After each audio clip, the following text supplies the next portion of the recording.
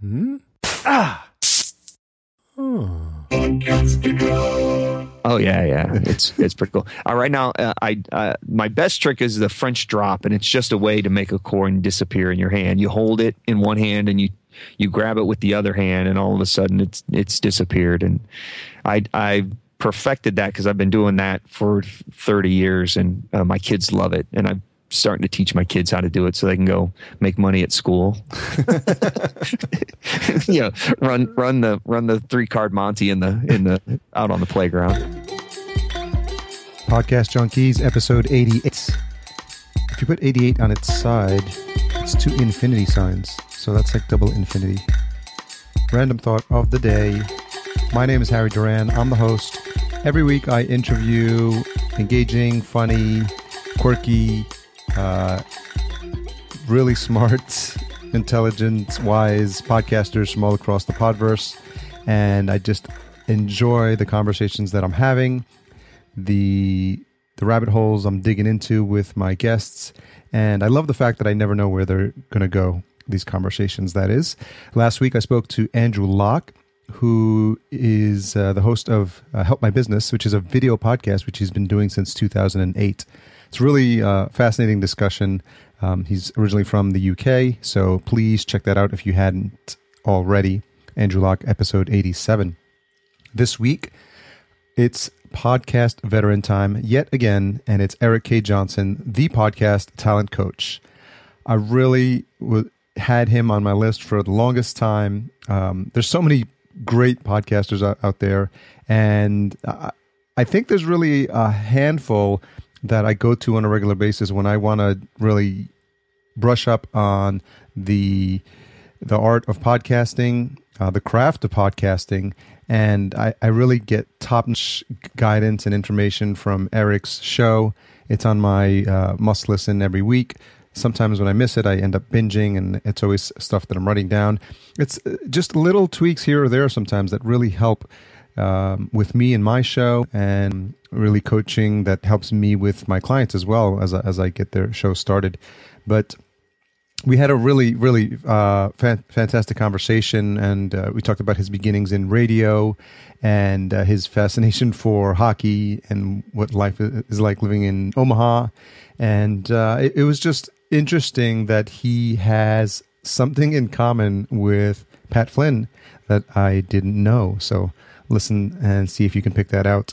But it's really an educational discussion about how to have a good conversation. And I always learn something from his podcast, and I even learned something from this interview. So please enjoy my conversation with Eric K. Johnson.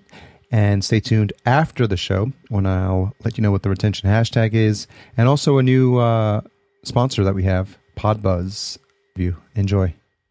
So, Eric K. Johnson, Mr. Podcast Talent Coach, thank you so much for joining me on Podcast Junkies. Harry, it's an honor to be here. Thanks for having me. This is a good week for me. I had Paul Colligan on. We recorded a conversation earlier this week, which is coming out soon. So I get to speak to 2 podcasting veterans in 1 week, which is always nice. Paul is a great mind. That was probably a stellar interview. His energy level is pretty high. Indeed it is. But yours isn't too shabby either. You know, I imagine when you get on, I really feel like you're bringing your A game. And I don't know if that's a function of you having been in radio before, or you just know that because you're in teaching mode that you have to go that extra step. I'm really not sure if it's getting in the mode. I've done it for so long, it's natural for me now because I started in radio back in 1989, and just having a mic in front of me, I just naturally all of a sudden be that guy. But it's naturally me. You know, when I talk to a lot of people on the streets, they say, "Oh, say something in your radio voice," and I tell them, "Well, I don't really have a radio voice. This is kind of it. You get what you get. I am who I am." So, yeah, and I have a passion about teaching content creation. So it's pretty easy for me to get excited about it. Is that passion for teaching something that's just been with you since you started in radio, or was there aspects to your career that involved teaching earlier on as well? I've always loved learning, and I whatever I get involved with, I love learning as much as I possibly can. So when I first started out in radio, I dove into it head first, and I tried to learn everything I possibly could about how radio worked and why it worked, and each radio format that I'd work in. If it was rock radio, I'd learn as much about the artists as I could in that. And when I got into country, I'd do the same thing there. I just enjoy learning, and then I enjoy helping other people learn as well. I also coach hockey. I coach youth hockey, and I coach high school hockey both. And I just love coaching people. I love teaching people how to bring out the best in themselves. I really get a high from that. Does someone come to mind that had that same impact on you that you probably do now for some of your students, where they were just a good teacher or a good mentor? There were a handful of guys. As I was growing up playing hockey, I grew up in Omaha, not a real big hockey hotbed, but there are some very passionate, fanatical hockey fans in Omaha. And one of them was Moto McLean, who grew up playing hockey played in the NHL for a bit for the Detroit Red Wings, and actually played here minor league hockey in Omaha, met his wife here, and they ended up settling here. And Moto was a big driving force starting youth hockey in Omaha.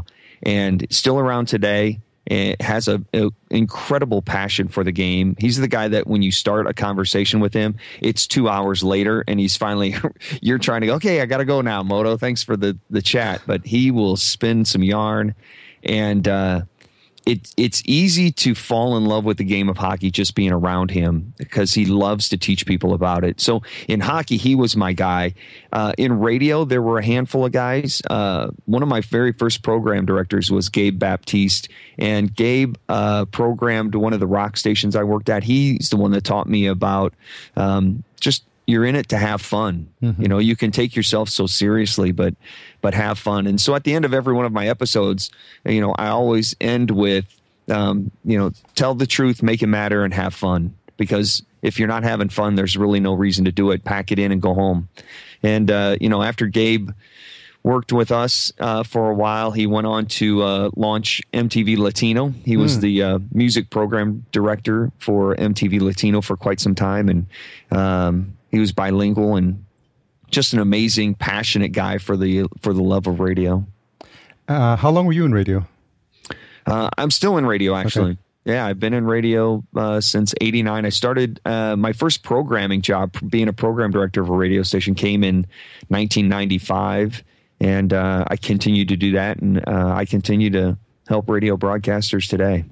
What are some of for people that are not familiar with all the different roles of people in radio, what are some of the responsibilities that you have as a program director on a day-to-day basis? The program director is basically in charge of everything you hear on the air. So there's two main managers at a radio station underneath the general manager. So the vice president of the operations, he runs the whole building. And then underneath him, you have your program director, who oversees the radio station on the programming side, and you have the sales manager who oversees the radio station on the sales side. And then you'll have engineers, and you'll have people that schedule the commercials and stuff like that. But for the product itself, the program director is responsible for everything that comes out of the speakers. So they're responsible in selecting the music. They're responsible for hiring all of the on-air talent. They're responsible for all of the promotions and all of the imaging and all of the commercial production and everything that happens on the product side, the product creation. That's the responsibility of the program director. Seems like it's jack of all trades. You wear a lot of hats and need to learn a lot of different skills. Yeah, exactly. So when you get into radio, my philosophy has always been you have to take one of two paths. You either take the path of being an on-air talent to become a morning show, because that's the pinnacle of that side of the fork. And then the other side is to get into the strategy of the radio station and become the program director and oversee the operations in that fashion. Is that something that you aspired to when you were like in high school or in college, thinking that's where your career was going to end up? Not at all. Not at all. I actually, I got my degree in architecture. Okay. I started drafting when I was in 7th grade. So I was 12, when I first picked up a straight edge and started drafting, and absolutely loved it. And got my first drafting job as a senior in high school, and worked 2 years for that. Went to college at one of the best architecture schools in the country to get my architecture degree. And about 3 years into my architecture degree, I started falling out of love with architecture, because architecture started moving to computer-aided drafting. It lost the romance of the pen and paper. You know, you were still doing sketches and that sort of thing, but it wasn't as exciting for me as it had been. In the meantime, my brother had worked at a radio station and ended up getting me a weekend gig there, just running the board. I needed some college money. I'm a college kid, you know, always looking to pick up an odd job. So I started doing that, and then I started DJing wedding receptions, and I needed an elective for my architecture degree, so I took broadcasting for the non-major. Then that turned into being the music director for the campus radio station, all while finishing up my architecture degree, because I was 3 years into it. I was like, I can't bail on it now. I'm 3 years in. What's the point of going backwards and starting over? So I just finished my architecture degree and stayed in radio, and still here today. So when I started in radio, my parents would continue to send me job postings. Hey, here's another drafting position that's open. Here's a firm looking for an architect. And I'd say, well, thanks, but that's not really what I want to do anymore. I want to be in radio. And they're like, yeah, but you're making $12,000 a year, staying up all night long, working the overnight shift. You know, and you have 2 other jobs just to pay the rent. Like, maybe you want to rethink this career path. And it wasn't until I got my first program director gig in 1995 that my parents finally went, maybe this thing is for real. Maybe you can make a living at it. I wonder if just literally thinking off the top of my head now, a lot of times we learn skills that we think we're never going to be able to use those later on in life. Have you ever given thought to things that you may have learned coming up as an architect that you, for some reason, are able to apply in your role as a program director? You know, it's interesting. A lot of people go, man, how did you make the leap from architecture to broadcasting? They sound so different. And, you know, when I step back and you analyze both careers, they're actually fairly similar, because in each career, you have to be very analytical and creative at the same time. You're given a set of rules and a set of parameters, and then you have to get into those parameters and design within those parameters in both architecture and broadcasting. So they're actually very similar. My thinking is very right-brained and left-brained. I can be creative and I can be analytical at the same time. And I've learned to do that in both. I'm good at math, and I'm good at music, and I'm good at art. You know, and you don't find many people that have both sides. And my children are the same way. My children are incredibly strong in math, and they're very artistic as well. Is there a fraternity of former architects who are now podcasters? Because the other one that comes to mind is Pat Flynn.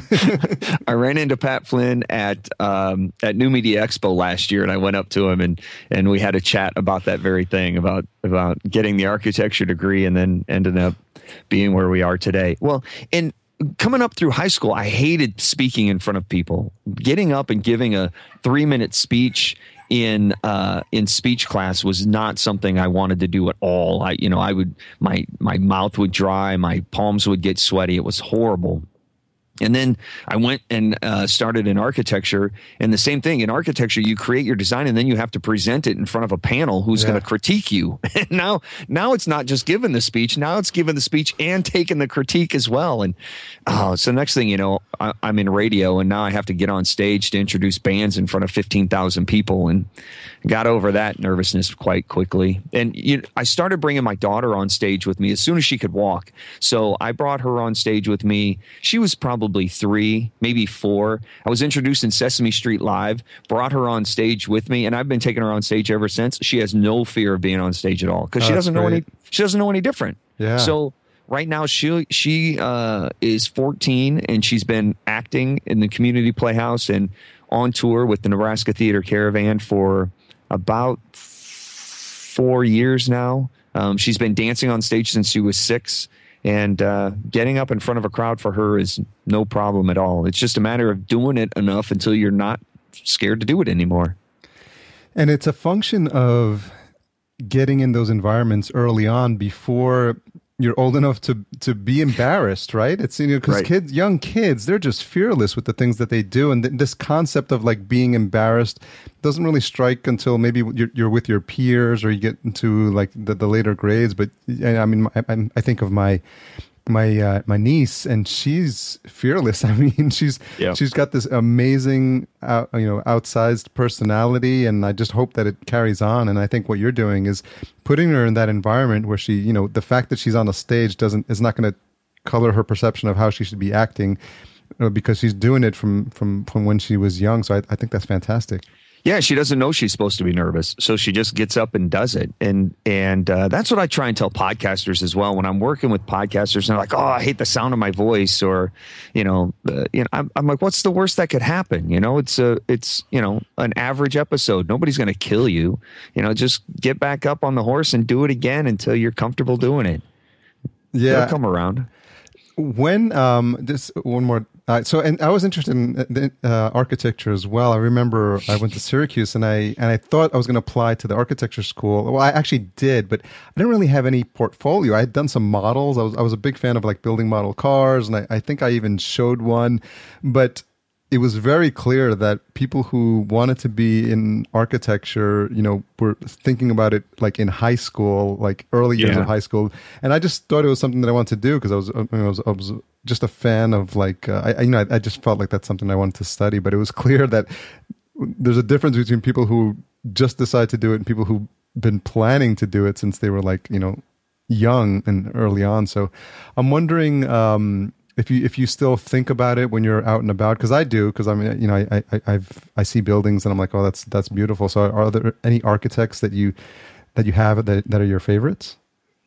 You know, I don't really have favorite architects. I have favorite buildings. You know, I do love the work of Frank Lloyd Wright, and I like the work of Mies van der Rohe. There are some buildings I like straight lines. You know, both Mies and Frank Lloyd Wright. You know, they were very linear and very open and very clean in their architecture. I don't like a lot of the gaudy architecture. You know, when I go to New York City, a lot of that stuff that's very flamboyant and artsy.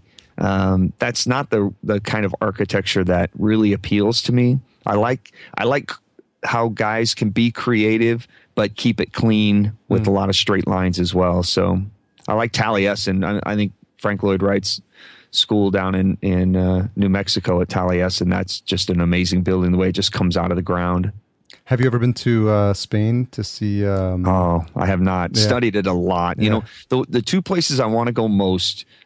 We've been to Paris and we've been to London. Been to Dublin, and that's fantastic architecture. Some of the architecture in Paris was amazing. Little flamboyant, but amazing. But the two places that I want to go most are Rome and Barcelona, because the architecture in those two places is just phenomenal. You can learn so much by going and absorbing it. It's one thing to read it in a book, but when you see like the Louvre or Notre Dame or the Arc de Triomphe right in front of you, it's so amazing. I took a arts and ideas class in college in freshman year, and we got introduced to everything, to all the masters, you know, the Arc de Triomphe, and you know, there was learning a bit about architecture and art. And so the first time you see like a Rembrandt in person, you're standing in front of it, you're just like jaw drops. Or you know, the Mona Lisa was a bit anticlimactic, so because it's so far away. It's so small. It's so small. You're like,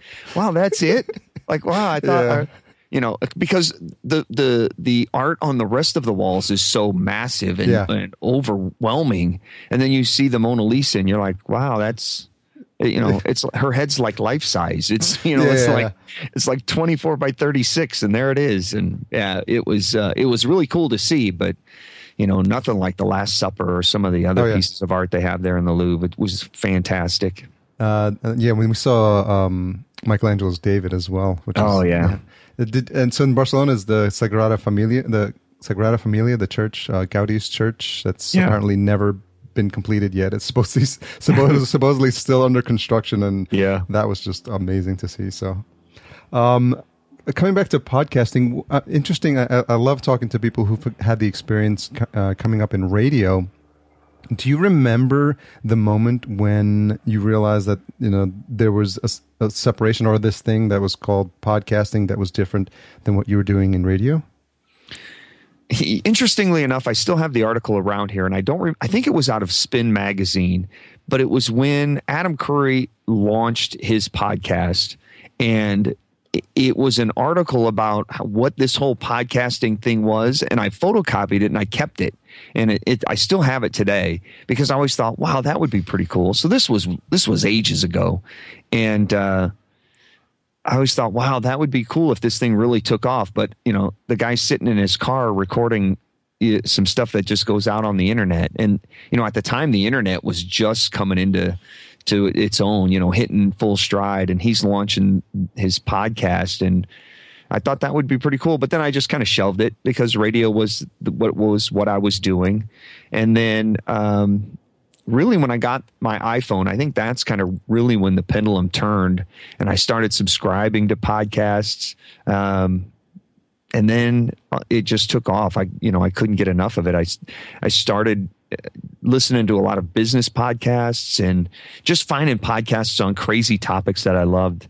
And I don't know that there was really a point in time where I thought, man, I should launch a podcast. I should do this thing. I actually started writing about podcasting before I started doing my podcast. I started a blog about it. And then I realized, you know what? Podcasters probably want to listen to the information rather than read it. I mean, they're podcasters after all. So I scrapped the blog and I just started recording the podcast instead. It kind of morphed into itself. You mentioned getting sucked down some obscure rabbit holes with podcasting. What's one of the strangest things you've ever learned or heard on a podcast? Dave Jackson and I do a show together called the Podcast Review Show, and we just did an episode with a gentleman who's launching a brand new podcast, and it's all about germs. I mean, he is, I don't know if I would call him a germaphobe, but he is all about ridding the world of germs. And when you're using the restroom, how important it is to wash your hands with warm water and soap, and how paper towels are better than hand dryers, and how all these microbial organisms fester on your body. And it was like, wow, okay. It was a riveting episode. It wasn't as disgusting as I thought it was going to be. But my question to Bruce was, where do you go from here, Bruce? I mean, we've talked about the germs and the importance of washing your hands. I don't know what the next step is, but it was a cool episode. I thought he put it together really well because he had his kids in it, and it really had that kind of sort of Saturday morning educational show feel about it. It's maybe something you'd see on the Learning Channel or something like that. And it was really cool and very well put together, especially for being his first episode. But I'm not sure where he takes it from here. I don't know. But that was probably the most interesting, obscure podcast topic I had heard. And you guys get to hear a lot in your role. So what's funny about that one is he can get sponsors lined up. He can get Dyson hand cleaners. Yeah, because he's all about the hand cleaner. Hand sanitizer is his friend. Yeah. But that's fascinating because there is an aspect that says, when kids are growing up, they say, oh, don't let them get dirty. But I remember, when I was young, and I'm sure when you were young, we played in the dirt, stuck our hands in our fingers. We need to build up this resistance to these germs, I think. And if we don't have contact to them, I'm not sure if that's a good thing in the long run. Yeah, we'd always be outside having mud ball fights when it wasn't snowing, it was raining. So we'd be rolling up mud and throwing it at each other and catching worms and picking up crickets at recess. And, I don't remember ever washing my hands as a kid, other than taking a bath. That was about it. And, did you have your crew of friends? I think of the movie Stand By Me. And all the trouble that they got into. Did you have a group of friends like that growing up? Yeah, we'd go run. My mom would kick us out of the house because she'd be tired of listening to us. So we'd go climb through the sewers and, just try and find trouble to get into. Jump the creek, end up our shoe would get stuck in the mud, and then you'd have to dig it out and figure out how to clean it off so mom didn't kick your butt when you got home. Oh, yeah, we'd always run around It was great. It's amazing the things we think about, the things we did when we were younger. That as I don't have any kids yet, but we're working on it. And if we knew that what trouble the kids were getting into as parents, we'd probably lose our mind.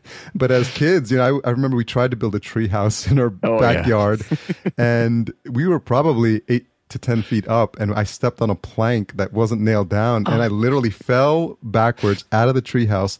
Thankfully, into like a pile of leaves. Oh yeah! And I lost my shoe. You mentioned losing your shoe. I came home with one shoe, and I had to explain what happened. And I mean, I think we're just more resilient at that age and more willing to get into trouble. I remember my buddy jumping off of his roof. We were jumping off the back porch. We were climbing trees as high as we could possibly get, and then have to figure out how to get down. We were causing so much trouble. I can't believe I didn't break any bones as a kid. I had a unicycle when I was a kid. Oh, really?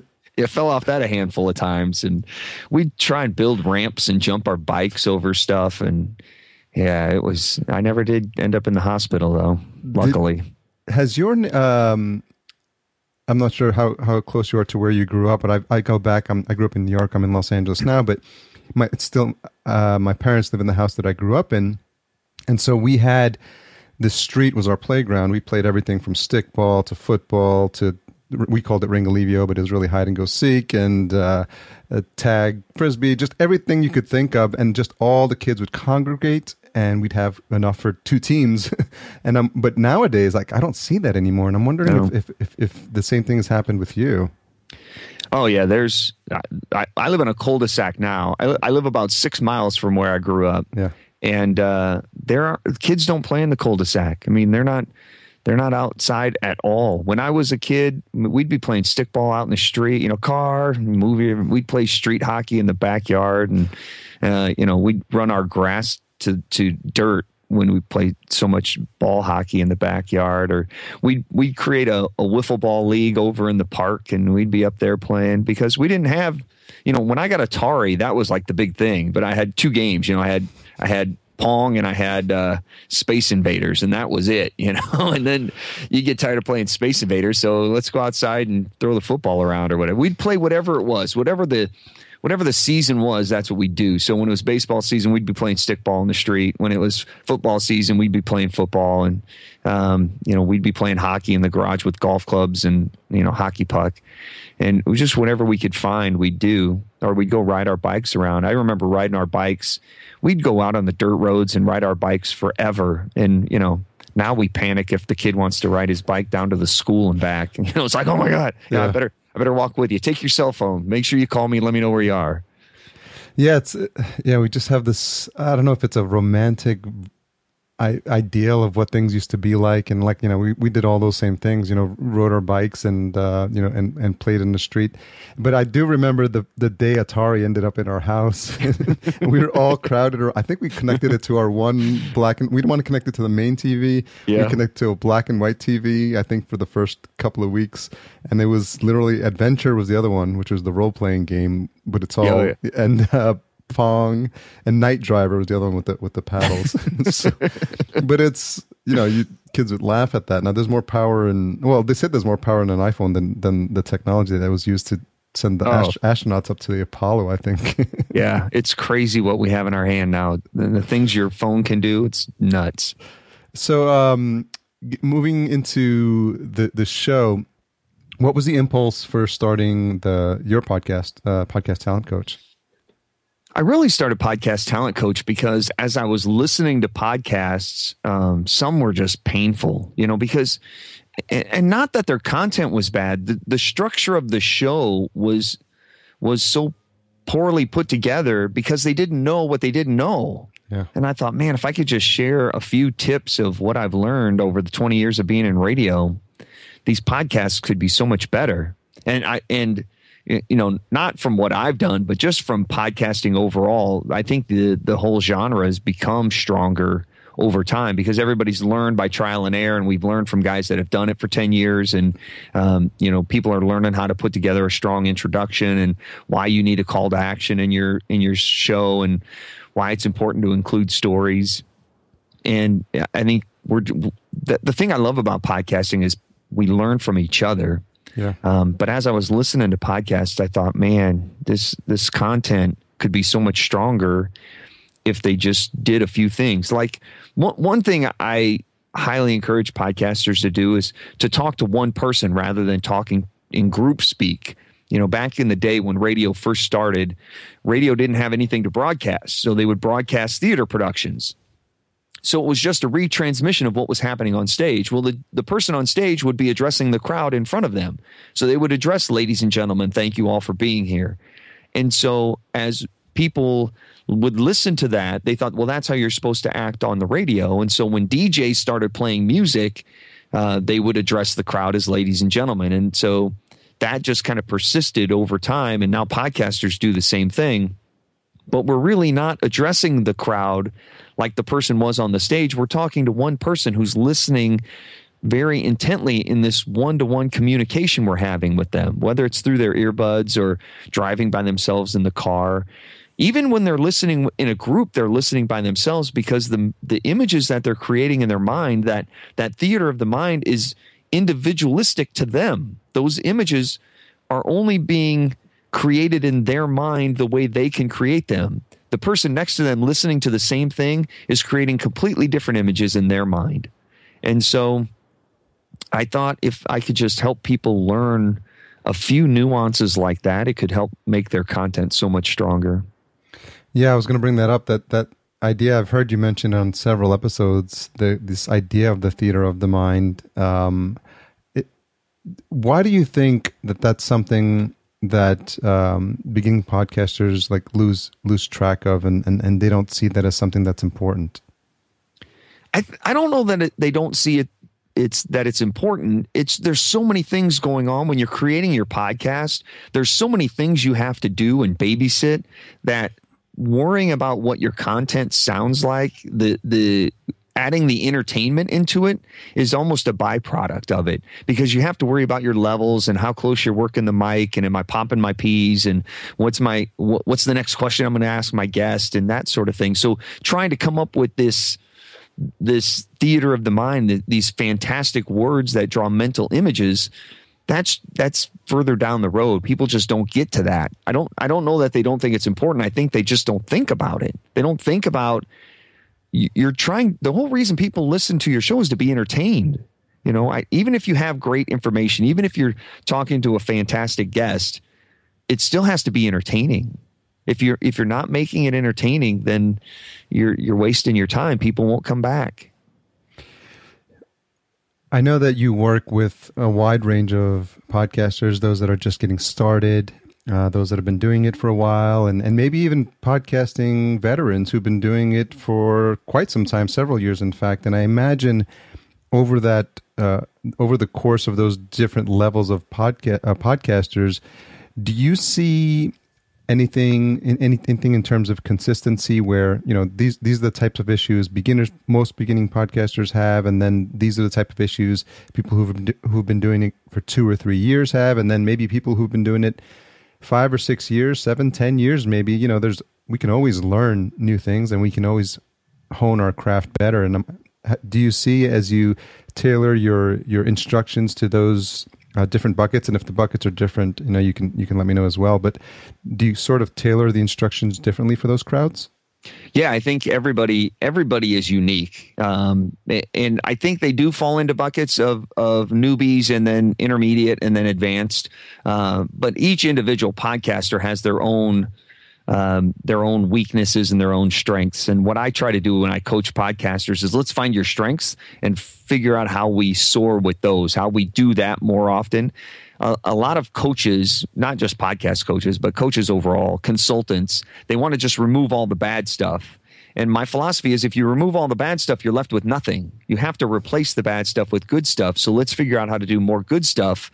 And then that way the bad stuff just naturally goes away. But new podcasters, they tend to try and sound like other people. They try and sound like the radio guy. They try and, you know, they have real sing-songy voice. Welcome to the show. You know, and it's like, no, just be yourself. Just be yourself. So new podcasters need to figure out how to be themselves, figure out who they're supposed to be on their show. You know, and I talk about getting in your character, but that's not a character different from who you are. It should be who you really are, but you should be true to yourself. Don't try and be something you're not. Stick to that. Intermediate podcasters have gotten over, have kind of figured out who they are, but they start to try and get into, okay, now what's next? I've got recording the show down. How do I go from that to being entertaining? So I help them kind of structure their content. Let's start with a powerful, intriguing introduction. Let's add some dazzling details. Let's get those words in there that really create the vivid images in the mind, and then your powerful call to action at the end and that strong conclusion. So it's put together like a fantastic speech. And then advanced podcasters who've been doing it a while, I try and help them remember to forget what they know. When you hear advanced podcasters, guys that have been doing it for a while, or especially on their specific topic, they forget that new people don't understand what the last 200 episodes were about. We need to get everybody up to speed, and you can't only podcast to the people who have been with you since episode 1. You have to bring your new people up to speed, because you're always losing people in your audience.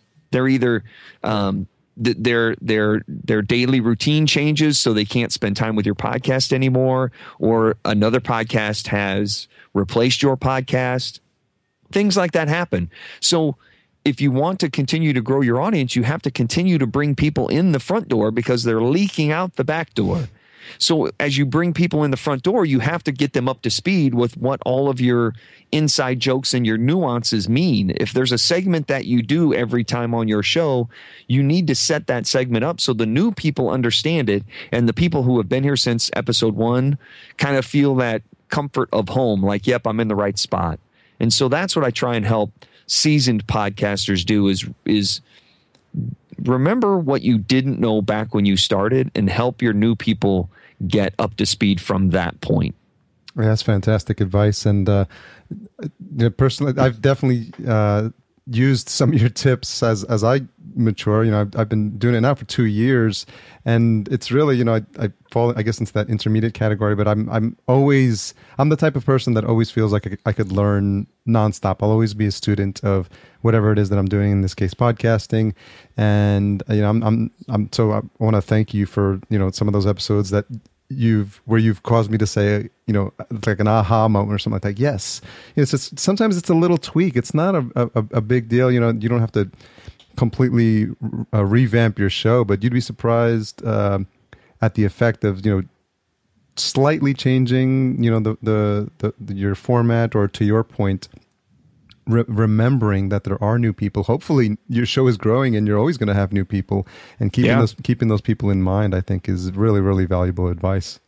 Yeah, that's the trick, is never be satisfied where you are. Always look to improve and to grow, and to find ways to do that. And I'm glad that some of my content has really helped you and served you and helped you improve your content a little bit. I think there's always a little something we can learn and do a little better. And that's what I try and give each and every episode. I try and find that one thing, because I don't want you going out and trying to work on 27 things at one time. You're not going to get anything done. Let's find the one area this week that you want to work on, and make that area a little bit better this week. And then next week we'll bite off something else.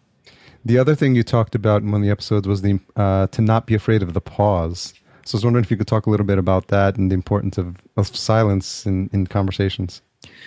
There are a lot of podcasters who want to go back into their show and edit out all of the pauses, so it's just bang, bang, bang, bang, bang, bang, bang content.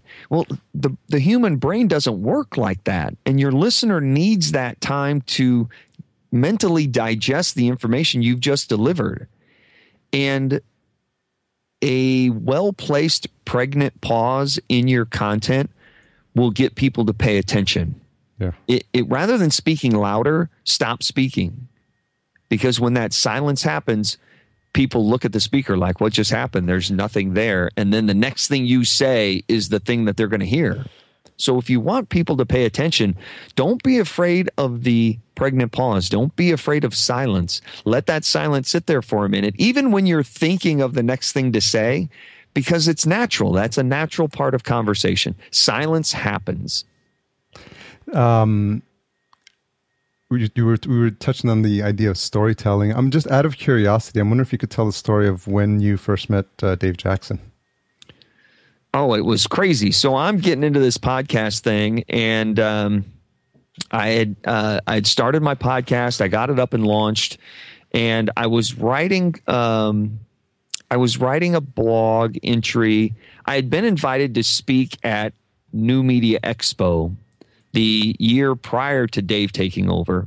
And so I was writing some blog entries for the New Media Expo blog, and I had written, I don't know, 2 of them maybe. And all of a sudden I got an email from Dave Jackson saying, hey, you and I should talk because, we're kind of on the same wavelength.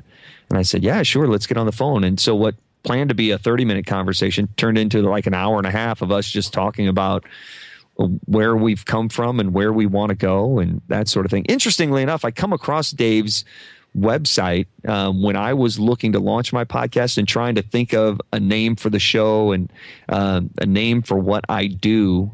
I was looking all over the internet, and I had stumbled across School of Podcasting. I thought, well, that's a pretty cool name, but didn't think 2 things about it. And then all of a sudden, Dave reaches out and says, hey, you and I should chat. And so we got on the phone and we talked, and we've been friends and collaborators ever since. And I'd listened to his show for a long time.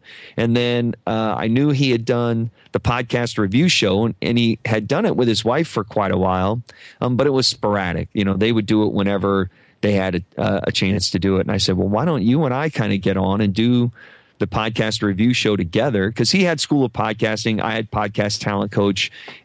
Dave's School of Podcasting helps you get up and running with a podcast. And Dave knows more about the technical side than I ever will, because he's fantastic when it comes to building a website and knowing what the RSS feed's supposed to do. When I have technical questions, I go to Dave because I'm like, okay, I can spend 3 hours figuring it out, or I can email Dave. And so Dave's my guy. So I said, let's do the podcast review show together.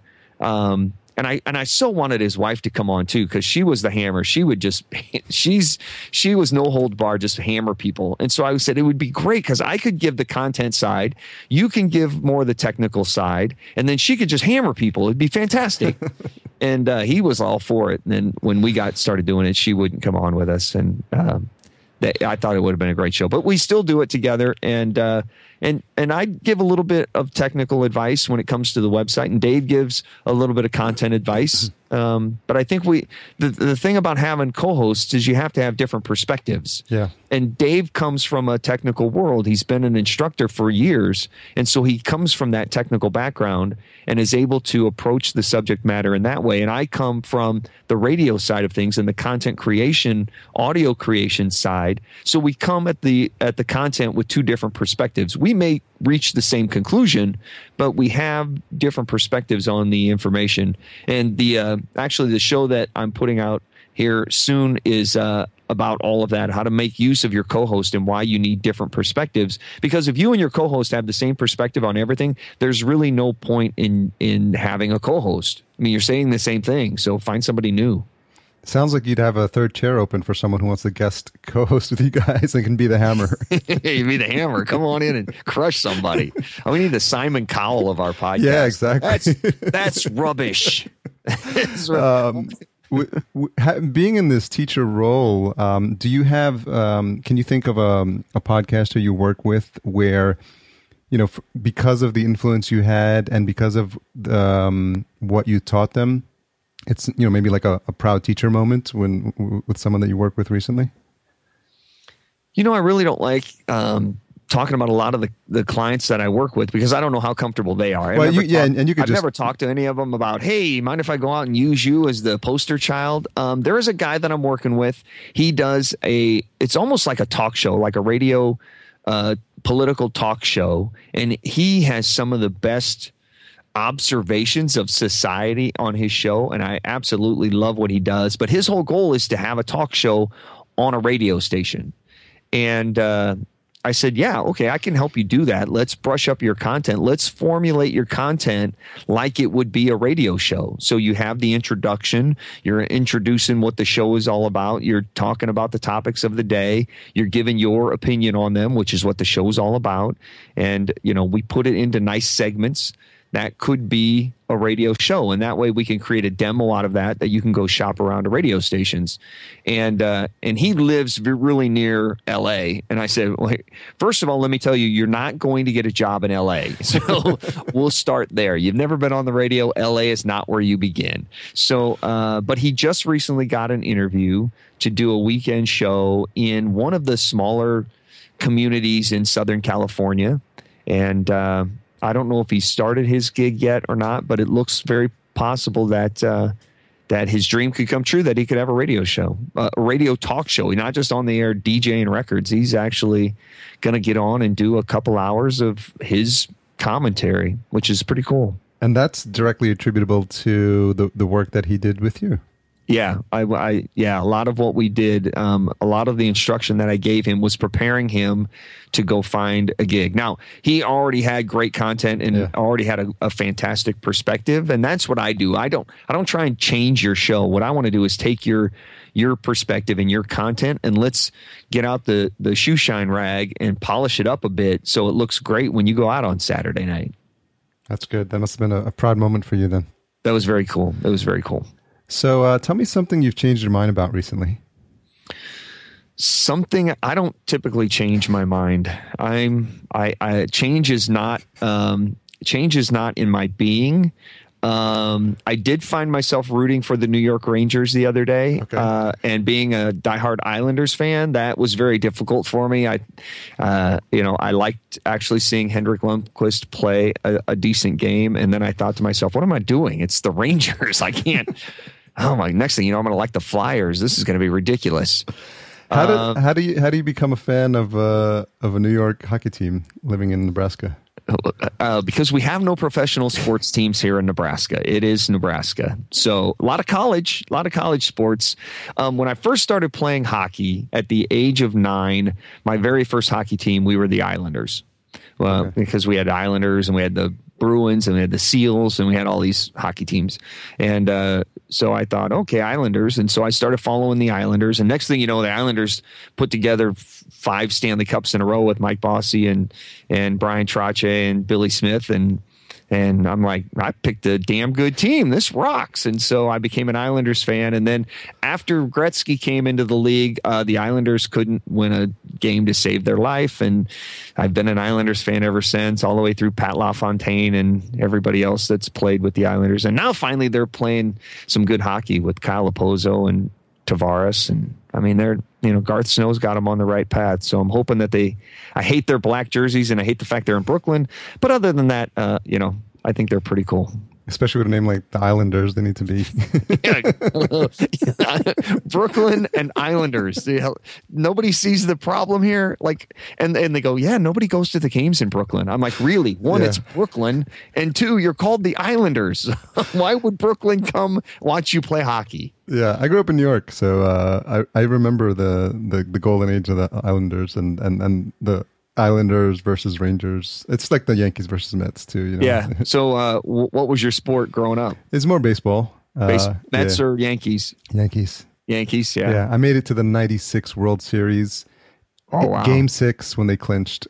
I waited 26 hours for tickets. It was crazy. It was the first time they had been to this World Series since Bucky Dent and 78, I think. And so we waited for tickets, and there was no lottery at that time. Just wait with a lawn chair. Yeah, that's awesome. I saw 2 games in the old Yankee Stadium before they tore it down, and that place was amazing. Just the history of it. It doesn't have the elevators and it doesn't have the big wide, concourse or whatever, but it was Yankee Stadium. I mean, that's what it was all about. It was so cool. So just being a fan of architecture, being able to take that in, and the fact that it just sat in the middle of the neighborhood. It's like you park up the street by, Bill's house, and then you walk down to the game. It was awesome. Had a great time. Yeah, that's one of those other bygone eras, because like you said, you would walk out and then you'd have the bars, the pubs all along the outside and just hang out there for a while. Now a ticket costs $100 or crazy. Guys are charging $10 to park in their front yard, and now it's you have to pay $30 to park within 1.5 miles of the stadium because the stadium owns all the property. It's not like it used to be. Yeah. What's the one most misunderstood thing about you? The most misunderstood thing about me, probably, I'm pretty introverted. Even though I enjoy teaching, I enjoy coaching, I don't have a problem getting on stage in front of thousands of people, grabbing a mic. I get paid to do that quite a bit. They need an MC to come host something. I go volunteer to that all the time, and I don't have any problem. Just give me something to read and give me a microphone. I'll walk out in front of anybody. But I'm really pretty introverted. I would much rather sit at home and watch the hockey game than go to the bar and watch the hockey game. So yeah, that's probably the biggest thing about me that people don't understand or realize. A lot of crazy things in my background and my history. I told you I ride a unicycle. I was one of my first gigs. I was a magician for birthday parties when I was in junior high. I used to sell bubble gum out of my locker to make money when I was in junior high. I'd go to white sales and buy cases of it from the guy that, got it off his truck. And then I'd take it to school and piecemeal it out and make a bunch of money. That's funny. I loved just being an entrepreneur when I was a kid. I'd sell anything. What was your go-to magic trick? It's called Scotch and soda. Okay. I would take a coin. It'd be a quarter and this Mexican coin, and I'd put the two of them in my hand, and the quarter would disappear. Where's the Scotch part coming? It's called Scotch and soda because it used to be done in the bar way back in the day, and you would bet a guy a Scotch and soda that you could make the quarter disappear. Can you still do that trick? Oh yeah, it's pretty cool. Right now, my best trick is the French drop, and it's just a way to make a coin disappear in your hand. You hold it in one hand, and you grab it with the other hand, and all of a sudden it's disappeared. And I perfected that because I've been doing that for 30 years, and my kids love it, and I'm starting to teach my kids how to do it so they can go make money at school. Run the 3-card Monty in the out on the playground. Are you a fan of any of the movies about magicians, or is there one that sticks out? Because I remember growing up, I did a little bit of magic myself, and so I was always fascinated with Harry Houdini. Houdini's phenomenal. Yeah. David Copperfield has the largest Houdini collection in the world. Yeah. In his workshop. Nobody knows where his workshop is except like the 12 people that work there. It's really pretty cool. I'm a fan of Copperfield. I love the way that he kind of brought Broadway into magic. It's not just being on stage and doing an illusion. He kind of took what Harry Blackstone did and kind of took it to the next level. Yeah. And the new guys, the guys that are real serious, and they're like marooting and just... Chris Angel, David Blaine. Those guys. Not a big fan. Like David Blaine could smile once or twice. It wouldn't kill him. Like seriously. But I'm not a big fan of those guys. I think David Blaine does some amazing magic. Yeah. Like the way he goes out on the street and he levitates in front of people is the reaction he gets is just phenomenal. I love that sort of thing. I learned how to turn a $100 bill into a $1 bill by watching a TV special of Copperfield over and over again. So that was pretty cool. Yeah, I watched it until I learned how he did it. And we were out in Vegas. I wanted to go see one of the big magicians out in Vegas, and one of the ticket street vendors convinced me to go see a guy named Steve Wyrick in Vegas, and he was young and really, really good. Yeah. I really enjoyed seeing him. I'm not a big fan of the TV shows that used to be on that would The Secrets of the Magician. That's I made a lot of magicians mad. Yeah, you just blow everybody knows it's magic. You don't have to go blow it and tell everybody how it's done. But I think that Penn and Teller are pretty funny. I love when they show how the trick's done and you still don't know how it's done at the end of it because they do it so well. Those guys are great, and their comedic timing is phenomenal. Yeah, it's interesting. Well, hopefully folks now know that you're a fan of magic as well. I always wanted to do things that other kids weren't doing. So magic and riding a unicycle, I can juggle. I used to I used to do all sorts of things. I think that's kind of what drew me to hockey, because not many kids, I was the only kid in school playing hockey until my brother started playing. Everybody else is playing baseball and soccer. And I started playing baseball, and then I got into hockey. I just love things like radio that not many other people do. Very cool. Well, I know we got to wrap up now. I want to thank you for being very generous with your time and sharing a bit about your background and some, hopefully people got to learn a little bit more about Eric K. Johnson. Yeah, I hope so. You can find any of my content and anything you'd like online at podcasttalentcoach.com. I have a series of free worksheets there that'll help you shape your content. So if you have a podcast and you need to figure out how to do a self-critique, there's a worksheet there that'll help you do that, or structure your show or anything like that. It's all available for you at podcasttalentcoach.com. But Harry, thanks so much for giving me the opportunity to come on and chat anytime you'd like. I'm more than happy to come back and talk again. Yeah, definitely. Thanks so much, Eric, and best of luck with the show. I highly recommend it to listeners to check it out. There's a chock full of information, and I guarantee you listen to at least invest in 3 or 4 episodes, and it'll be time well spent to get your podcast sounding that much better. I appreciate the kind words. Thanks, Harry. Okay, thanks. So thanks again to Eric for coming on the show, for making time to share with us some of his knowledge based on years of experience in radio, based on coaching hundreds of podcasters and being just a voice of reason with all this noise going out there from people who tell you what they think they know about podcasting, or because they've had a podcast for 6 months, they now feel that they can educate you on the ins and outs. And you have to really take all those people with a grain of salt, and really look for the people who've been doing this for a while, who respect your time and really respect the craft. And I know that Eric is really one of those guys. And so if you get a chance, definitely check out Podcast Talent Coach. At the very least, check out the podcast. I'm sure you're going to get value out of it, whether you're a veteran podcaster, a brand new podcaster, or a want-to-be podcaster. Either way, I think wherever you are along the journey, it's always nice to find a resource that can give you insights no matter where you are. So that's a good thing. So I alluded to a new sponsor. It's called Podbuzz. And Podbuzz really helps with the headaches podcasters have around checking iTunes for reviews. It is a review service where you can pull all your reviews from iTunes, and it does it across all countries. A lot of times you only focus on the reviews you're getting from the United States. If you're in the US, Podbuzz takes care of that. And what you find is that there's a lot of reviews and audience members that you didn't know you had. It really saves you time and keeps you updated with your audience's thoughts. You can see a really beautiful dashboard that he's created when you log into the tool, and it'll show you it's sort of like a heat map. And so the 5-star reviews are highlighted as are any negative reviews, and so you can kind of see where they fall in the spectrum.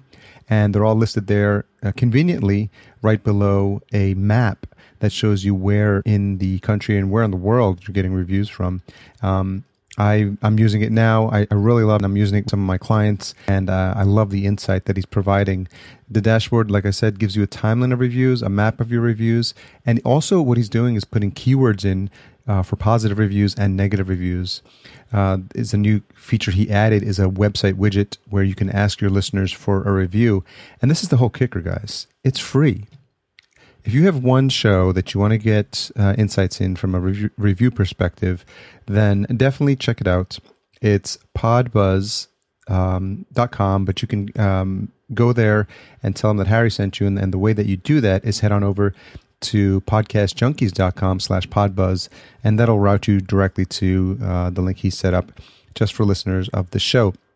So check it out, Podbuzz. It's 3 times as good as anything else you'll find out there, which is why you're going to have to put in 3 Z's, podbuzzz.com, if you want free reviews from your podcast pulled for you every week and sent to you, and a nice map telling where the reviews are coming from. So check it out, think about it. I'd really love your feedback.